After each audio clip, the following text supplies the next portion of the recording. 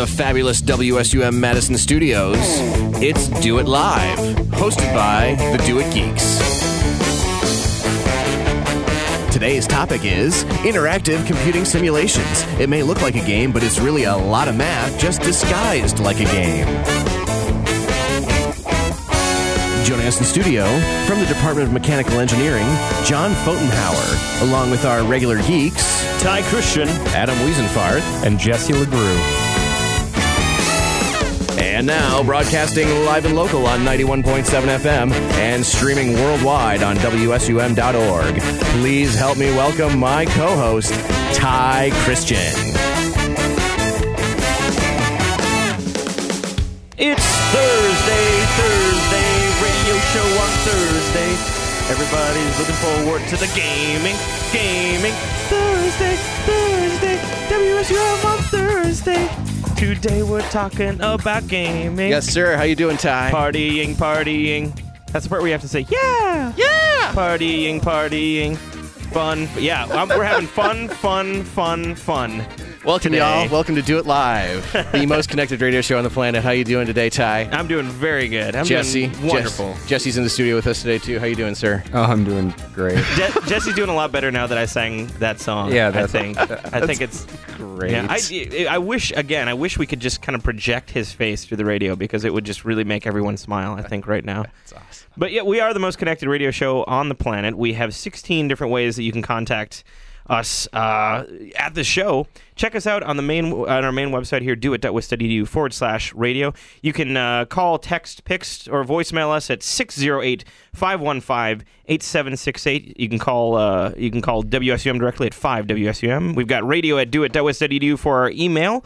And if you get in touch with us today, you can play America's favorite game show, Stump the Geek, where you try to stump one of our geeks here.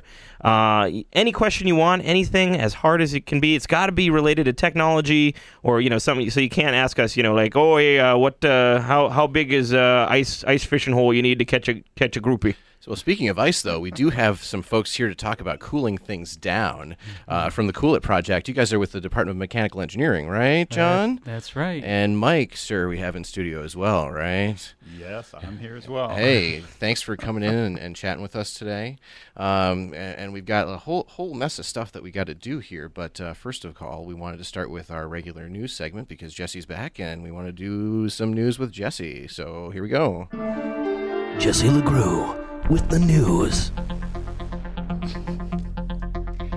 So one of the nice new little things that came up, Steve Jobs, there is going to finally be an actual biography that's authorized. So there have been a few different unauthorized biographies about Steve Jobs. This will be the first authorized one working with Steve to write this. The official title, Steve Jobs Behind the Turtleneck. And I was just about to ask you what you thought the title was going to be. See, I anticipated and delivered. And a few different references I heard as a book of jobs. Yeah. But this other article actually says, I, Steve, a book of jobs. That's great. Oh, And do we have terrible. an anticipated publication date for said tome? It's going to be in 2012. Wow. So first Steve Jobs books, then the apocalypse. It's all making sense. It's so it's so there's so much sense that's being made right now. Well, the Mayans, apparently their math isn't quite correct. I don't know if anybody has looked into that, but the date is not quite right from what I hear. Really? Yeah. Oh. Yeah. Well, we've got people in the studio here with us that are, total mathematicians. And I'm actually wearing a shirt that says Math Squad right now, just to show my math cred off to the world here via radio. What else we got going on this week in news, Mr. Jesse? Well, there is a nice new high-powered tablet that just went for sale in Taiwan. The land of my people. Because Thai. Anyway, continue. It actually runs a full version of Windows 7. So it's a high-powered dual processor system, 320 gigabytes of storage. That's a lot of storage, man. It's extremely expensive as well. How much? A little bit over $22,000. What? What? 22,000 watts. Dollars? Oh. Is that American dollars? What? Canadian dollars? French dollars? Oh wait, no. French don't have dollars anymore. Don't they? What do they have? Oh, I'm just kidding. 787. Really? No, Where'd you? Never mind. It's some sort of an amount of money that is very high. We'll say. How about that? Well, 787 is not bad. It's a little bit over the iPad. I guess so. Yeah. But what did you say? Is 300 some gigs in there? 320 gig hard drive. 320, And it actually has mouse buttons. Oh, wow. And an Ethernet port.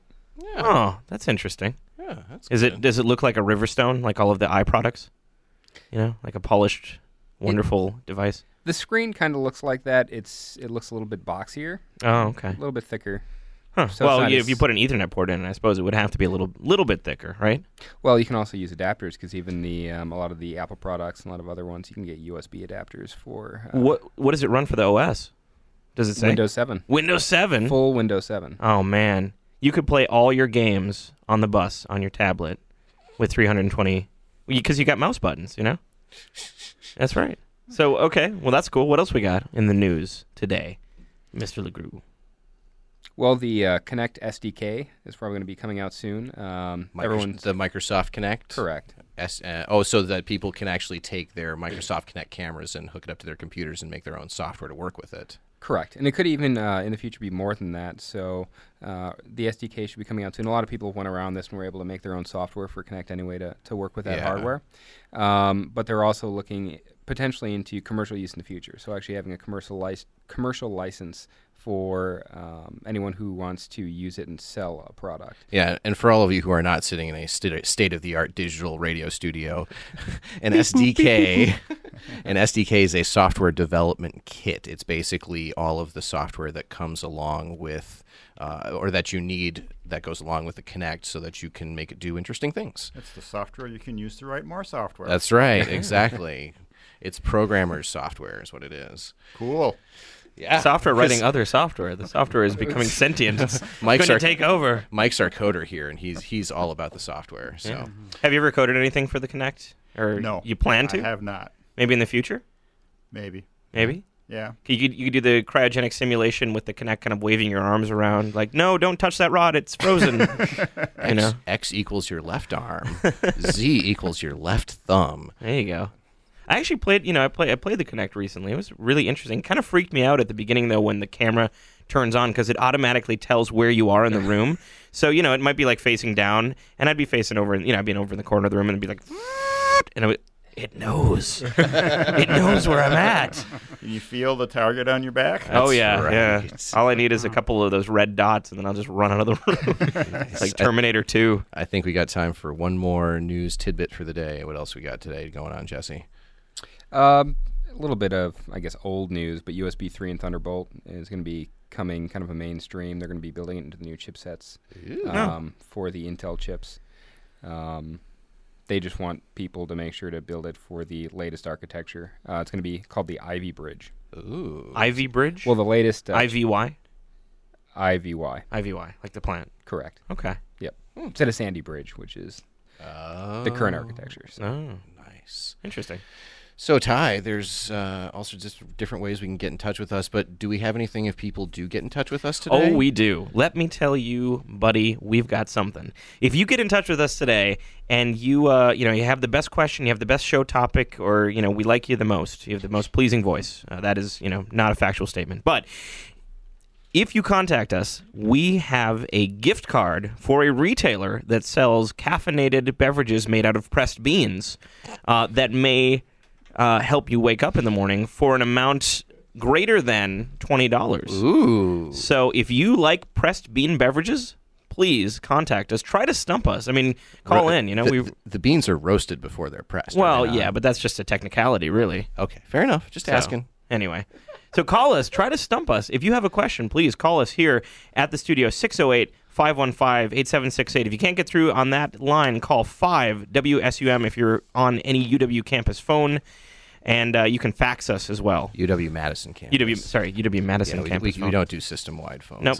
Or you can radio at doit.wisc.edu. You can email us in. Yeah, so we've got some folks here in the studio with us. So for all of you that are here, can you go around the room and tell us your names and exactly what you do on the Cool It project?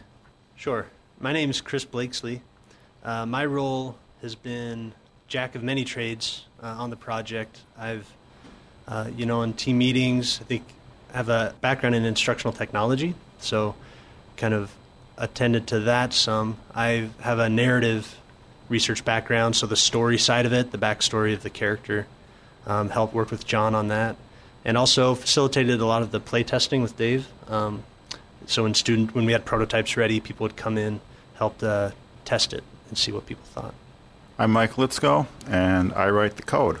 And also, I'm not a real big gamer myself, but I like to play with simulators a lot, and I like to play with simulators that, simulate things that I can also do in the real world. I really enjoy the aspect of this, that you can simulate these engineering problems and gain a feel for how they work. Mike is underestimating a little bit, I think, when he says he wrote the code and just the simulator, because he was just key in doing all the design stuff, and Chris as well. So the design really happened as a group effort. We just all spent a lot of time in front of a whiteboard trying stuff out. It was really fantastic to work with a PI who, it wasn't like John came in all heavy-handed at all. It seemed like none of us had done this before this way, so there was just a lot of all of us being really involved in design and thinking through stuff, doing art review. So all the sound design came out of Chris, which kind of blew us away, because it was...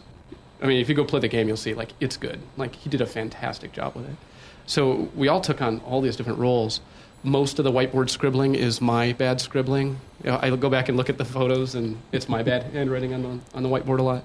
So I know a number of times I started likening myself to Dr. House, if you've seen the show, because I felt like I would always hold the whiteboard marker, but I couldn't think if I had an empty room. So it felt like everybody would just be talking about their ideas, and I would be drawing them out and yapping back and forth. Something about the whiteboard was our distributed cognition, our representation of concept.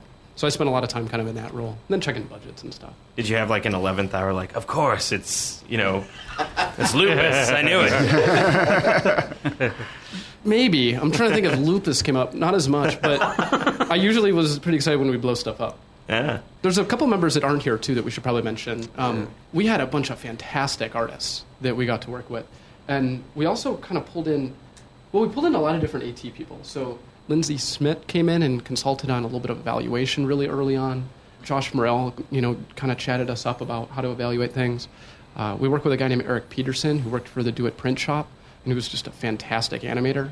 We worked with another guy, Sam Gorski, who was a student here with PTE as well, and just did some unbelievable 3D animation for us. A couple of students, Alyssa Romans, helped us with some of the graphics early on, and more recently, Nathan Olson. Because he's an engineering student, and you just see the different kind of way he's interacting with the subject, because he's helping us just dig into the player logs and do some analysis of it. So I'm John Fotenhauer, and I teach the class on cryogenic engineering. And so for the first few weeks, I was really important because I contributed the content to the game, what we were trying to do.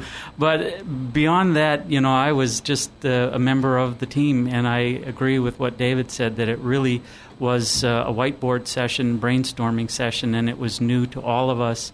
And so there was a lot of give and take and throwing out ideas, and sometimes keeping them, sometimes throwing them out. But it was... a lot of throwing out. Yeah. So you provided sort of the base math that underlies all of this stuff. Yeah, and it's very simple math.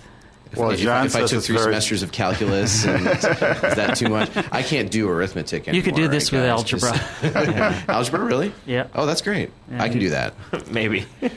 So you're all part of the Cool It project, right? Indeed. Yeah. Okay. And can somebody give me a little rundown on what Cool It is, more or less? Just sort of an overview of the project? This is a game that we've developed to try to teach students some fundamental issues about cryogenics. It's a course that not too many people take, but for those who do, we're trying to do via a game what you can't do during a semester because there's not enough time, not enough money to do all the kind of training you'd like to do. So before we continue, let me ask you the obvious elephant in the room. Can you freeze my head for posterity? Yeah, where's Ted Williams at these days? How's that going? All right. No, I can't do that for you. Oh, okay. I can make some wonderful ice cream. So what? Tell us a little bit more about the game. What exactly do students do with this game? I mean, really, it's more of a simulation, right? It has simulation features in it, but really has a lot of gaming features in it as well. We try to teach the students how to design a cryogenic vessel so that the thing that's supposed to stay cold will stay cold. It's cooled with a refrigerator, but it has these support struts that leak heat from room temperature down to the cold environment. And so the challenge is for the students to choose the right materials, the right length, the right cross-sectional area in order to keep it cold enough. And you're kind of trying to model all this stuff. Yeah. And see what really might happen if you had the time instead of having a shorter time frame. Yeah, what the students learn big time is that there are a whole bunch of options for materials. And I think by playing the game, after they play a while, they learn which materials are good materials, which materials are bad materials. But they also learn, hey, I want mine to be a longer strut, and I want it to be a thinner strut instead of a short, fat one. So do you do anything with the data collected? I mean, is this going towards research, or is it more just for educational purposes for the students? Well, we do two things with the data. One, it helps me just gauge how well they're catching on to the idea in class.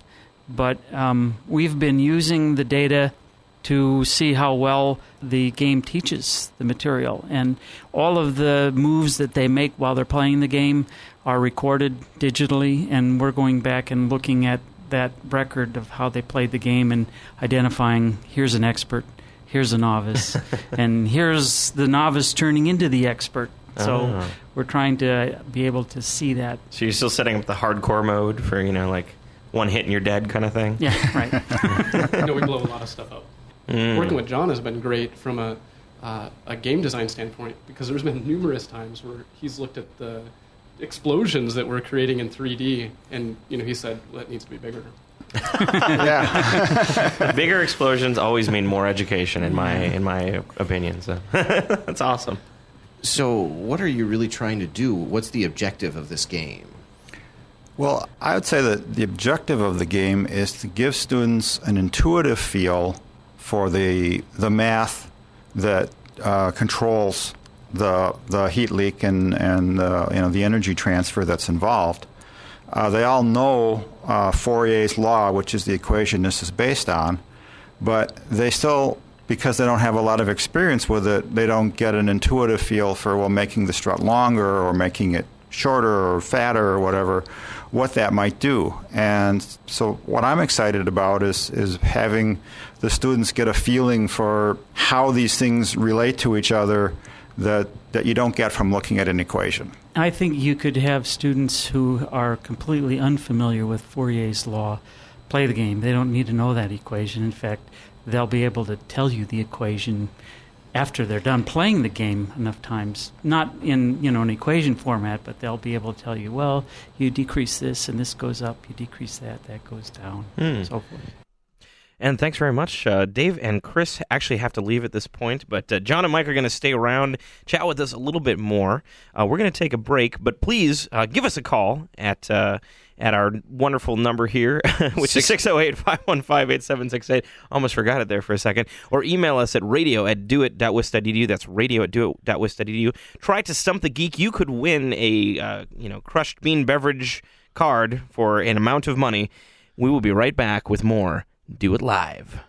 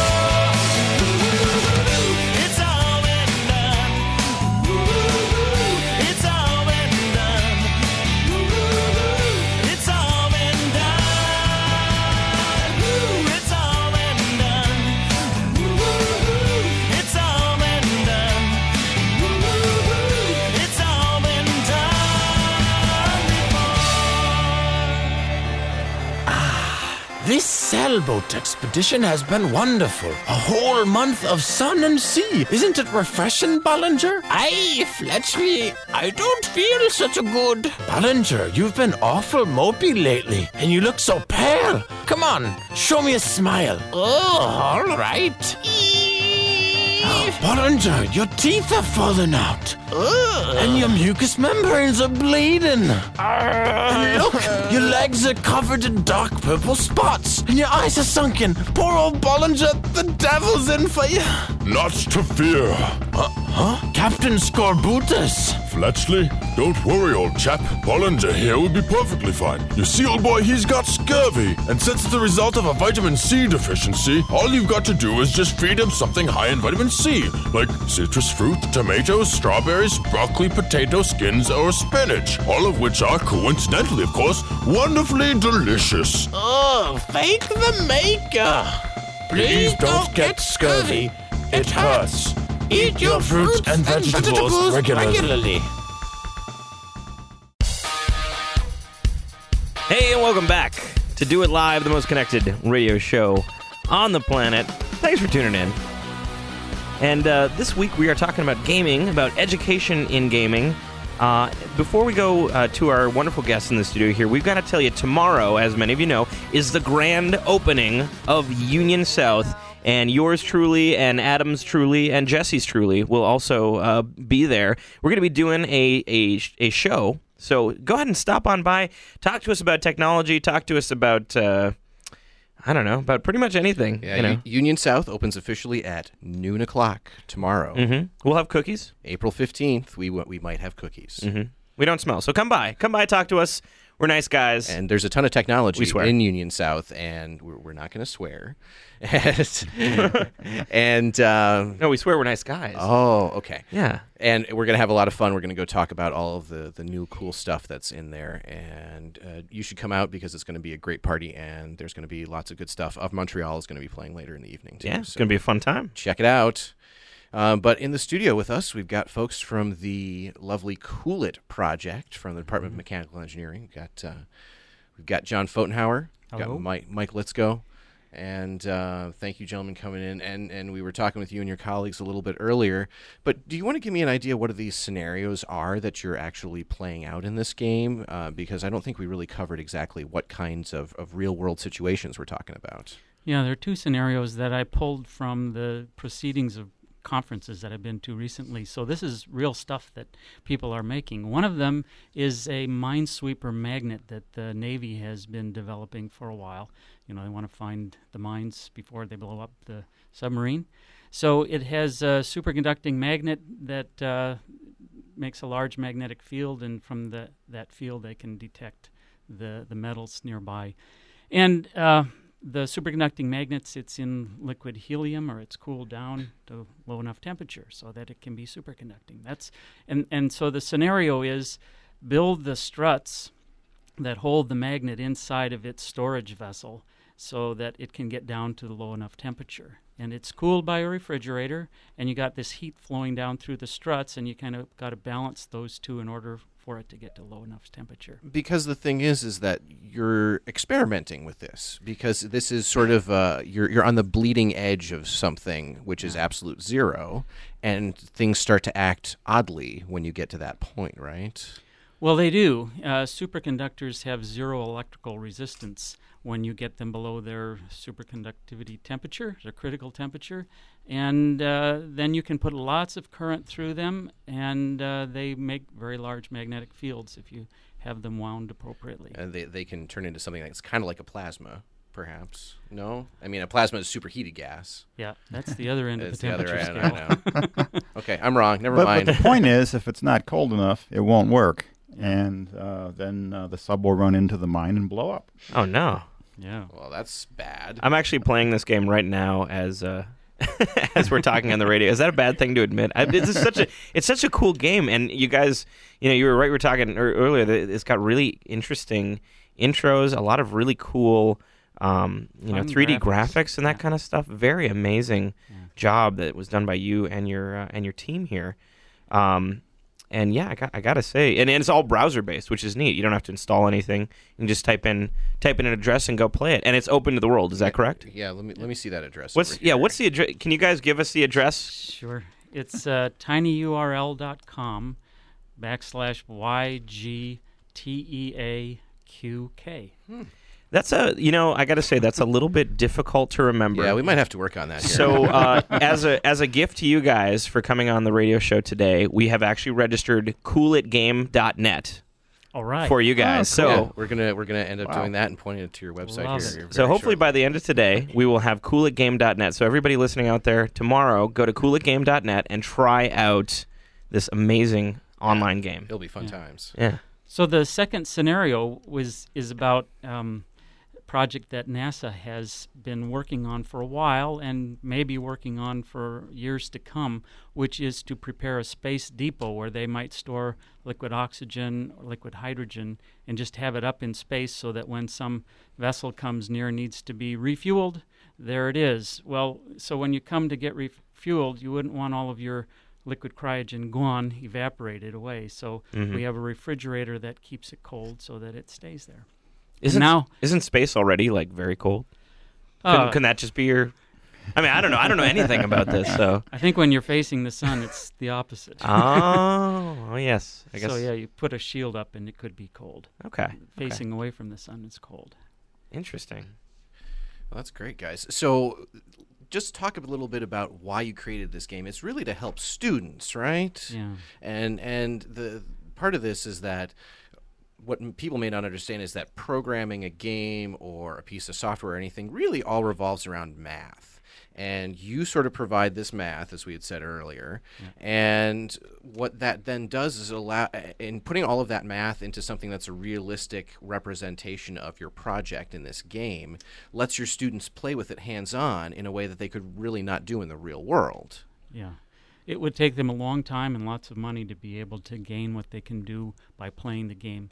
I have this picture in my mind of this old geezer who's been doing cryogenics all of his life, and he's paid his dues. He's put in the time and the money, and he knows things intuitively anymore. He doesn't write down equations. Like, don't stick your hand in liquid nitrogen. Yeah, don't put your tongue on a cold metal piece.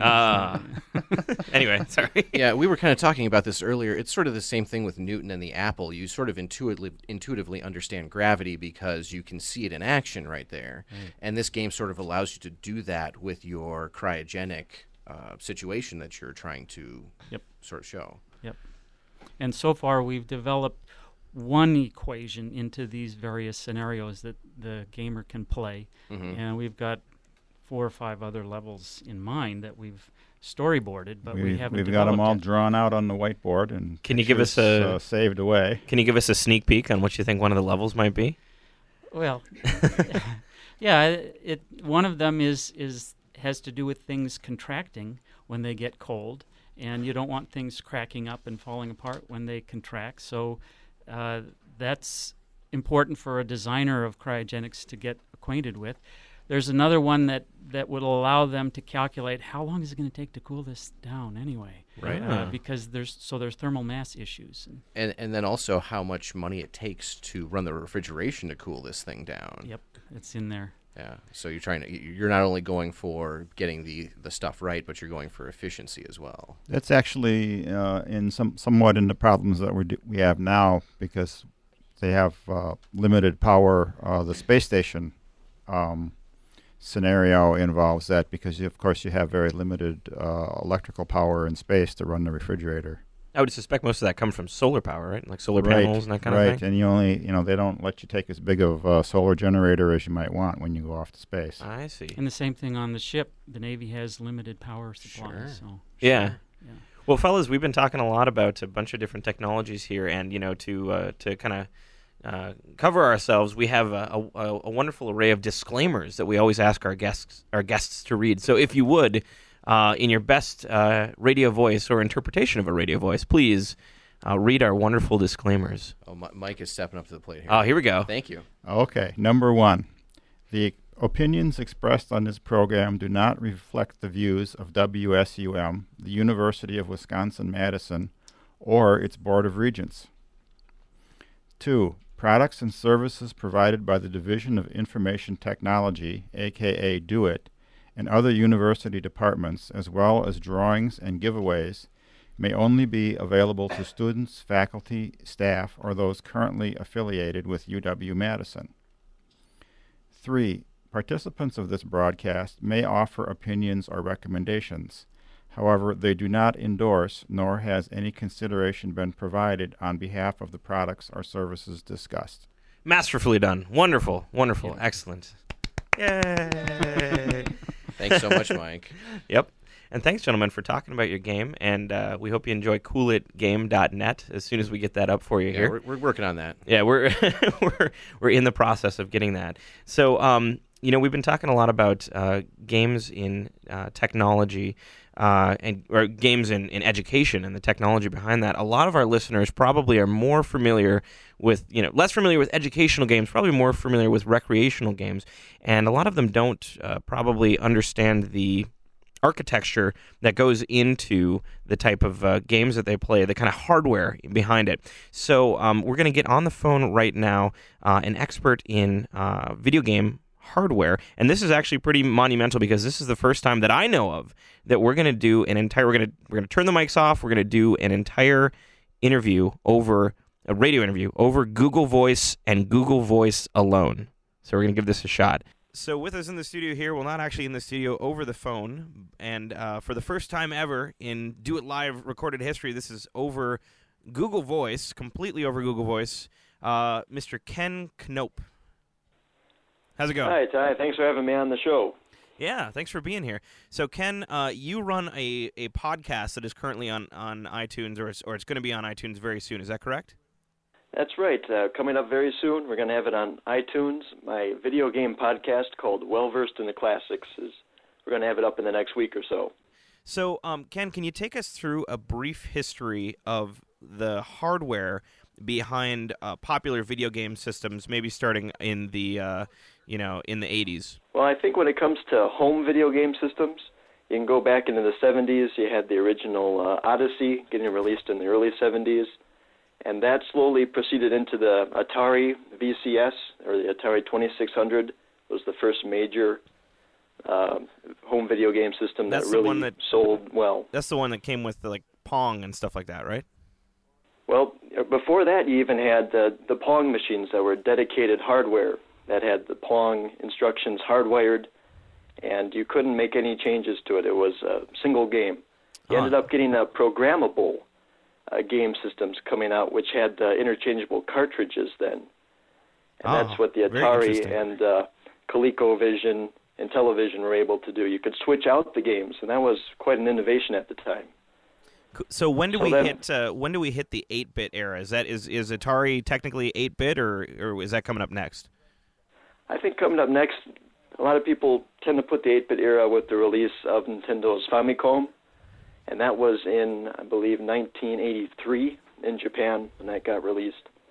And that ushered in a whole lot of imitators. You had Sega as well releasing an 8-bit system around the same time. And that's really when the home video game market started to explode in Japan, because by that time, the game market in the U.S. crashed around 83. Atari had a string of kind of substandard titles that expectations were very high for. Was like that E.T. I was going to say, was that the E.T. title? Yeah, E.T. had Pac-Man for Atari 2600, which didn't really resemble the arcade game that well. And so there was about a year or so where video games were thought to be dead in the U.S. It was going to be computer games from now on. And so when the NES came over here in around 1985, that sort of reinvigorated the industry. And that was the advent of games that we know and love, like Mario Brothers and Duck Hunt and that kind of stuff. That came with the system originally, right? I think Mario Brothers came out in 86. It was not a pack-in with the original NES. The NES actually came with that robot, Rob, and had a game called Gyromite that used this robot that you would play along with. Oh. And Mario Brothers came out a year or two after the NES hit our shores. And what came after the Nintendo in terms of, hardware? I think the next step up on the Nintendo was actually the NEC PC engine, or better known as the TurboGrafx 16. That got released in Japan in 1987, And its core CPU unit was technically 8-bit. It was more powerful than the Famicom NES's, but what set it apart was it had a 16-bit graphics chip, which could display far more colors. It had a very fast clock speed, so you could have fast-paced action, lots of sprites moving around on the screen with not as much slowdown. That was a major step forward. Okay, so what came next after that? The next one up was Sega, which had been working with the Sega Master System, or the Mark III in Japan, during the same time the Famicom was really hot. But by around 1988, they released their successor to the Master System called the Mega Drive, or as we know it, the Genesis. Can you say some of the games that people would be familiar with that came out for the Master System or the Genesis?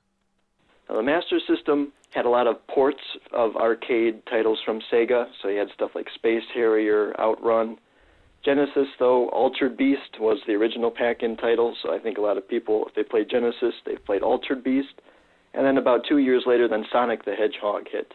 And that became kind of the centerpiece for the system. That's really interesting because I always thought that Sonic was the original thing that was packaged with the Genesis, but it was Altered Beast, huh?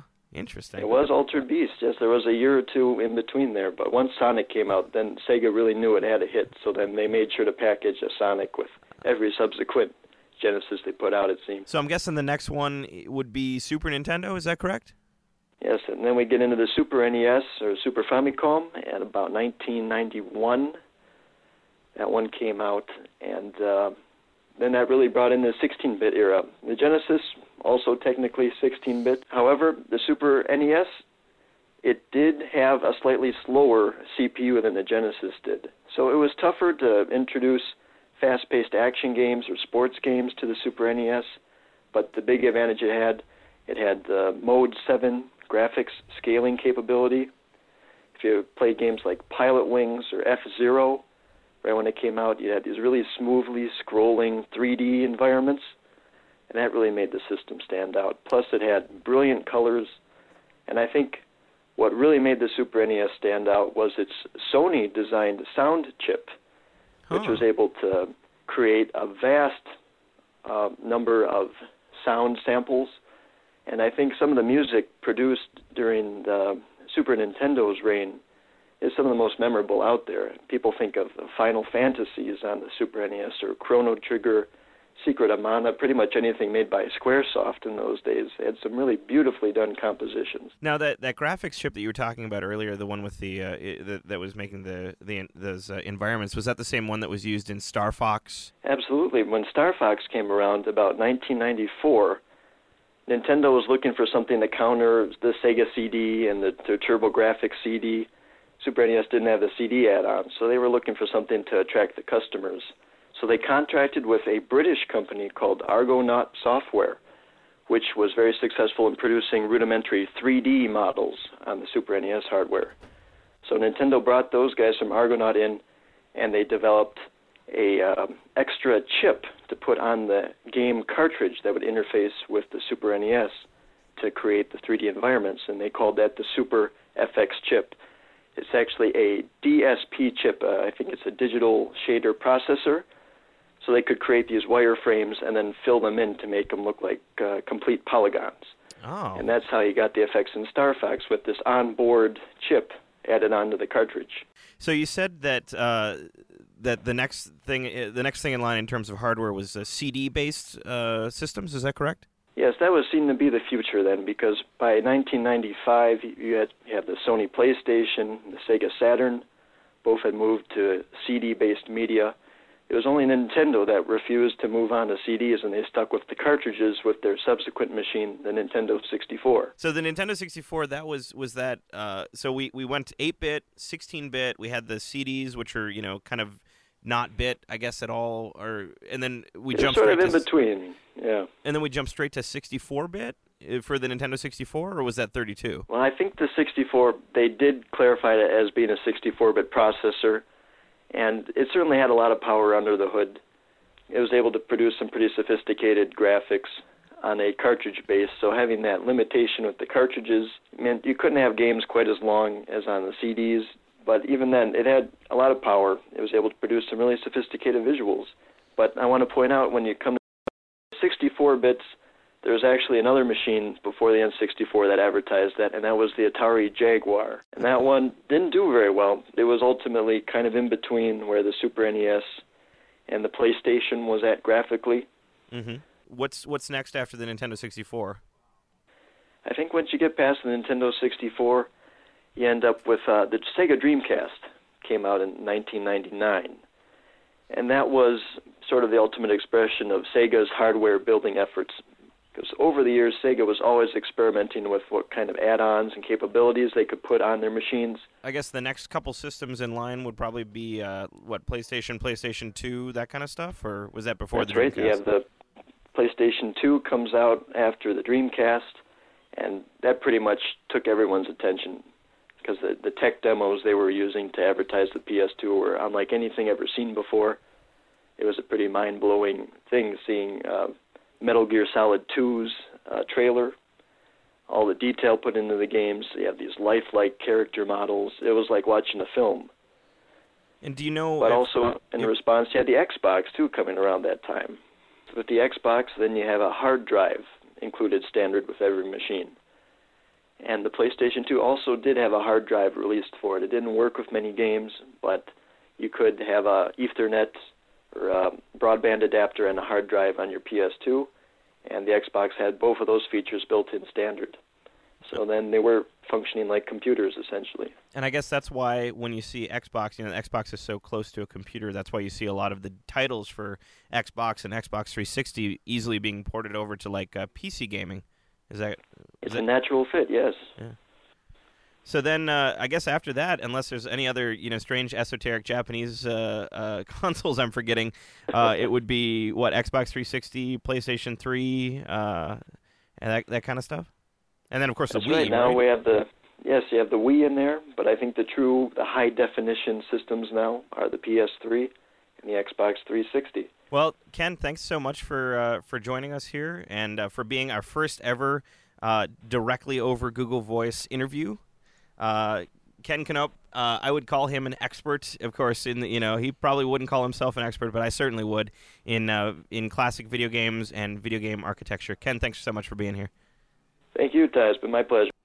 And thanks again to Ken. It was really interesting. That's great, Ty. That's so awesome. Well, good job with that. And this is the first time I've if anybody else has done this, prove me wrong. But I think this is the first time we've ever done fully Google Voice on the radio. Oh yeah, 100%. That was just great. So we've got John and Mike here in studio with us. We wanted to mention a couple of things. First of all, the new Union South, the new South Campus Union at 1308 West Dayton Street is opening tomorrow, April 15th at noon o'clock p.m. And there's going to be festivities and food and all sorts of stuff going on. And Biddy Martin is speaking at 3, and Do It Live might even make an appearance over there. So come on by.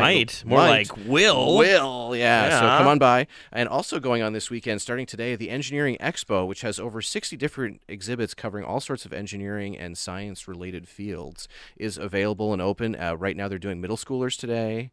They're doing high schoolers tomorrow, right, guys? Oh, yeah, and the general public is allowed to come, too. I know it's free to UW students and faculty staff, and it's a nominal charge for the general public. So, one of my good friends is actually in the expo. He's made like a giant LED landscape. He's a crazy guy. He likes LEDs a lot. If you go on their website, it's heavily focused around robotics, but there's all sorts of really cool stuff. I'm sure last time I was there, it was great stuff with plastic injection molding and 3D printers. I'm sure they're doing stuff with. Somebody typically has a Rube Goldberg setup. Oh, that's. Oh, really? I love that. Oh, man, it's good stuff. Lots of ones and zeros going around the room. So guys, tell us about Engage. What is Engage?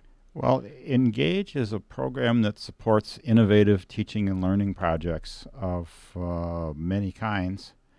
And, they've done projects on podcasting and digital assignments. And we've got an upcoming one on data visualization. But the one that supported this project is called Simulations and Games. Cool. And I think there were 7, 8, 9 different game projects that came out of this. And so they were basically the sponsors behind the Cryogenics game, the one that you guys created. Yep, okay. They provided the money. Very interesting. One of the things that I find interesting in the upcoming educational games, the upcoming technology, is probably the possibility of the second coming of virtual reality. I don't know, when I was a kid, I used to see all these movies, Lawnmower Man and Lawnmower Man 2, and there was a lot of stuff, that was talked.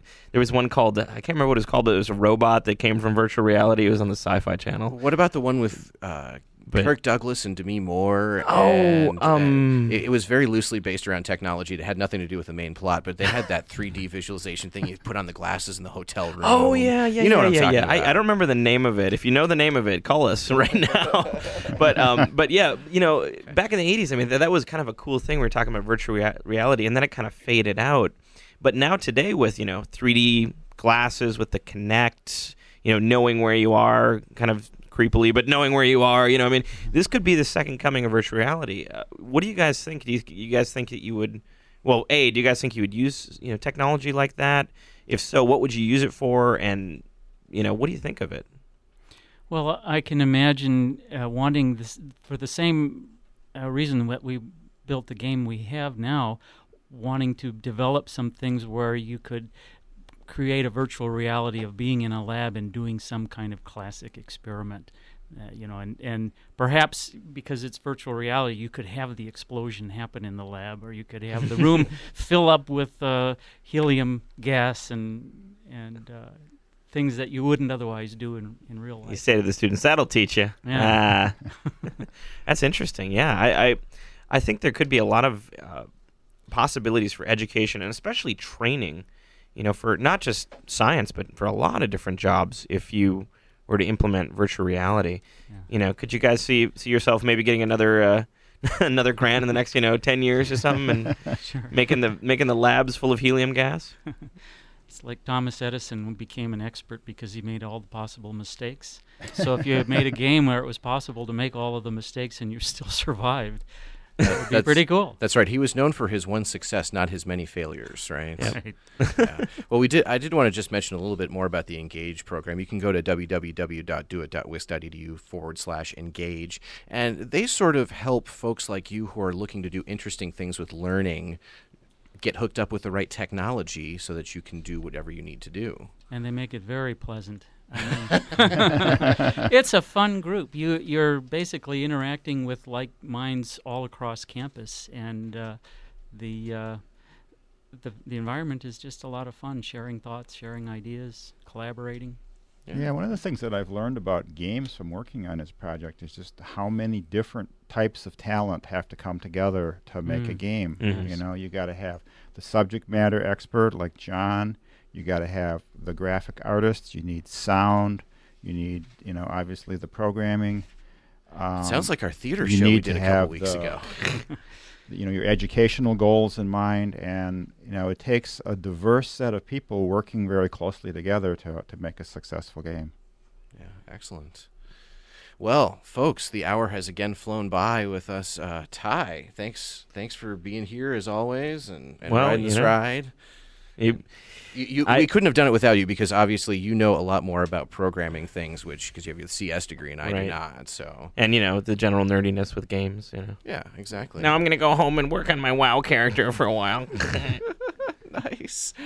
Anyway, we did really want to thank John Pfotenhauer, Mike Litzko, Dave Gagnon, and Chris as well for coming in and chatting with us today. Jesse had fabulous news as always. Thank you, sir. Really appreciate it. Sandy Cyberlixa here in studio with us. And Ken for being our first completely Google Voice interview. Yeah, Ken, that was great. And we also have Steve in the studio. Rock and Soul Oasis coming up at 3 o'clock right now, right after us. But we have to give some special thanks out to our management team at the Division of Information Technology: Perry Brunelli, Ryan Hansen, Edward Hoover, Brian Kister, Jack Lepak, Ty Leto, Neil Mack, Howie Mead, Mark Nessel, Brian Rust, Bill Zimmerman are all of our managers, and we'd like to thank them. The Director of User Services is Kathy O'Brien. Our DOIT's Chief Operating Officer is John Krogman. Our Interim CIO and Vice Provost for Information Technology is Joanne Berg. Today's broadcast was produced by Ty Christian, Sandy Cyberlick, and Adam Wiesenfarth. Our associate producers are Laura Grady, Teresa Saldana, and Nate Cohen, with assistance from Dan Collins, Matthew Sirianni, and the Nates, Harrison Weber, and Zastro. Our on-air producer and Director of E-Communications is Matt Rockwell, and our theme music is from Conan. The executive producer of Do It Live is Jesse LeGroux. Join us next week right here on WSUM 91.7 FM, The Snake on the Lake, where we will be talking about all of the new technology in the brand new South Campus Union. and we're going to be broadcasting live from there. Hope you have a great week. We will see you soon. Tides that I tried to swim